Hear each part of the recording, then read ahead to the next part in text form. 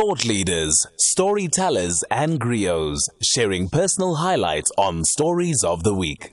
So a while back we featured the wonderful Wandile Sihlobo on the show, talking about his book Common Ground, which is all about farming and really looking at some of the thoughts and policies around farming and how we can find common ground in that space, which is why it seems that our next guest, who is a farmer by day, a Pan-African Parliament ambassador for food security by day and night, and she's changed careers from medicine to agriculture, but she's also apparently well on her way to receiving her pilot's license, flying high both metaphorically and literally as well. On the line we've got Dr. Brylyne Chitsunge, who is just been awarded the Innovation in Agriculture and Farming Award by the One Africa Awards. Dr. Chitsunge, thank you so much for joining us. Good morning. Thank you so much for having me on your show this morning. A pilot on your way to being a pilot.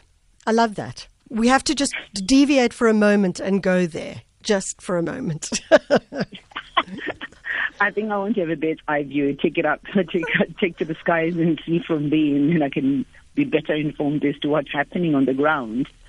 I just love flying. I'm one of those. I'm just doing some flying lessons at Vanderbilt Airport to get a PPL license. But perhaps also that idea, exactly what you've said, of lifting off and seeing the tree for the woods or the wood for the trees or whatever that saying is. I mean, if you're talking about agriculture, to be able to see the broader picture is something absolutely crucial. Absolutely, indeed. As you can see, there's a lot of challenges that we've got on the ground, so without actually going around, you'll not be able to appreciate it more unless if you take to the skies, then you're able to actually look down and see things a lot better now. But of course, with technology now, there's a lot of satellite mapping and so forth as well that you can do, and precision mapping. You know, Dr. Chitsunge, we were talking about it off air, and we were just talking about the fact that you drive very interesting conversations around the need for farmers to be involved in policy making. And I suppose the metaphor of being a pilot and being able to see the larger, broader picture is something that you would be able to bring to farmers, because the great challenge is how do we drive a conversion of language from the farmer who is focused on the seed in the soil and the policymaker who is looking at something quite different? Well, you know what, it's a very kind of like a very gray area, but for me, I got to a point where I described politicians as state actors, to be honest with you. They reach out to all these rural settings, right into the rural pores when they need the votes and everything.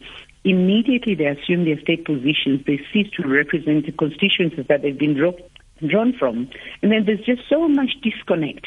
So you find when the policies are being crafted, it's with the exclusion of the farmer. So it becomes very difficult. But how is it so possible that they can get all the votes and everything, but then all of a sudden they can't reach out to the rural poor where they have been? In fact, a lot of the votes come from those areas, and more in particular from women as well.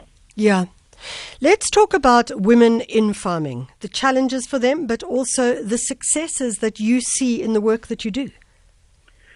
There are lots of challenges. I mean, I'm very grateful for the award, but to be honest with you, I don't think I'm going to rest until I see every woman at my level or even greater. Because if you look at it, as I keep saying, about 70% of laborers on the farm are women. But you know what happens? A lot of the times the women have to do the household chores before they actually go onto the field to farm. They have to make sure the children have been given food and all these, clean up the house and everything. So by the time they get to the field to harvest their crop and then get to the market, it's already a little too late for them to actually be able to get a good price or sell their produce. As compared to their male counterparts, where everything seems to favor men. And, you know, women nearly always have less access than men to assets, credit, services, markets, and information on new technologies, and consumer preferences and export trade requirements as well. So this just reduces their chances of entering into contract farming agreements, and so it becomes extremely difficult. So policy has to change. I mean, governments of the day need to relook and revisit and look how the women can be factored into all this as well. So, Dr. Chitsunge, you have won this award, and as you say, it's hardly like an award because it just means that you have to work even harder now. And I imagine that one of the areas that you really have to work in, particularly now during COVID-19 and the pandemic, is around the concept of food security. I wonder if you could maybe just talk about the kinds of things that you are engaging with, but that you're all seeing being engaged with in farming communities around that.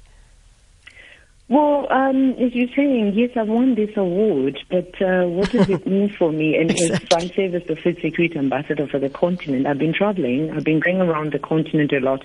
I mean, to be honest with you, we are very fortunate in South Africa, where it's my base. I'm based in South Africa, but I am a citizen of the whole continent. I mean, I carry a single passport for the whole of Africa.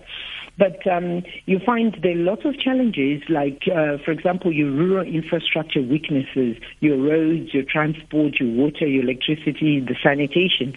And it just becomes very, very difficult to carry out any proper farming activities. And also a lot of insurgencies that I keep talking about, that people are constantly having to run for their lives. Yeah. But then you put a seed in the ground, it's already growing.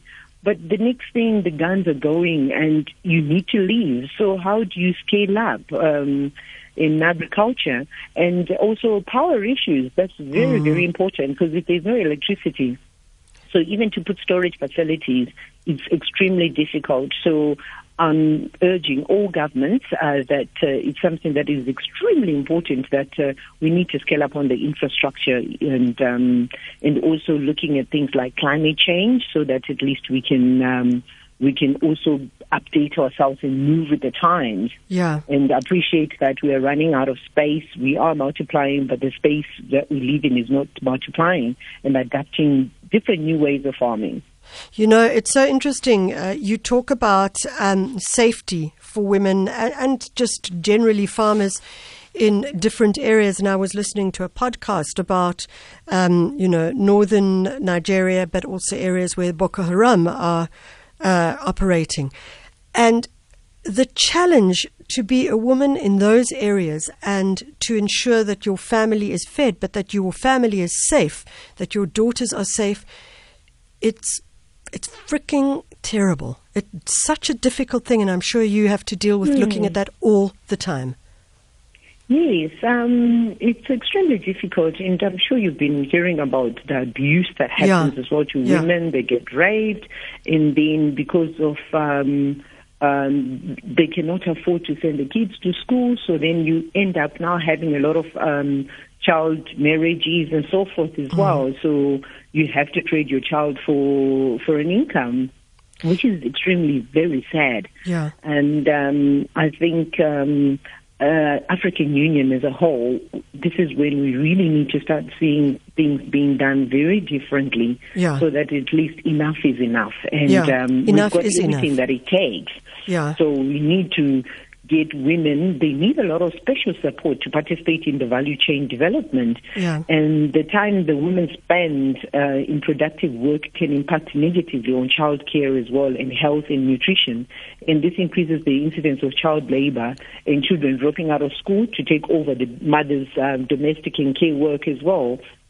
So you find the child will end up not going to school because then they have to now look after the siblings. Yeah. And also the other thing that you see, you tend to have more children in the poor families.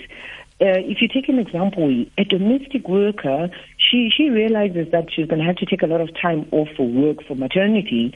So therefore, that's like a contraceptive on its own. So she's thinking, no, if I take all that time, the pregnancy, the maternity, I'm not going to get paid. Yeah. But whereas this woman who is sitting and doing most probably absolutely really like nothing except just a labor on the farm and no say at all, and where men may believe that a woman has no business owning any land.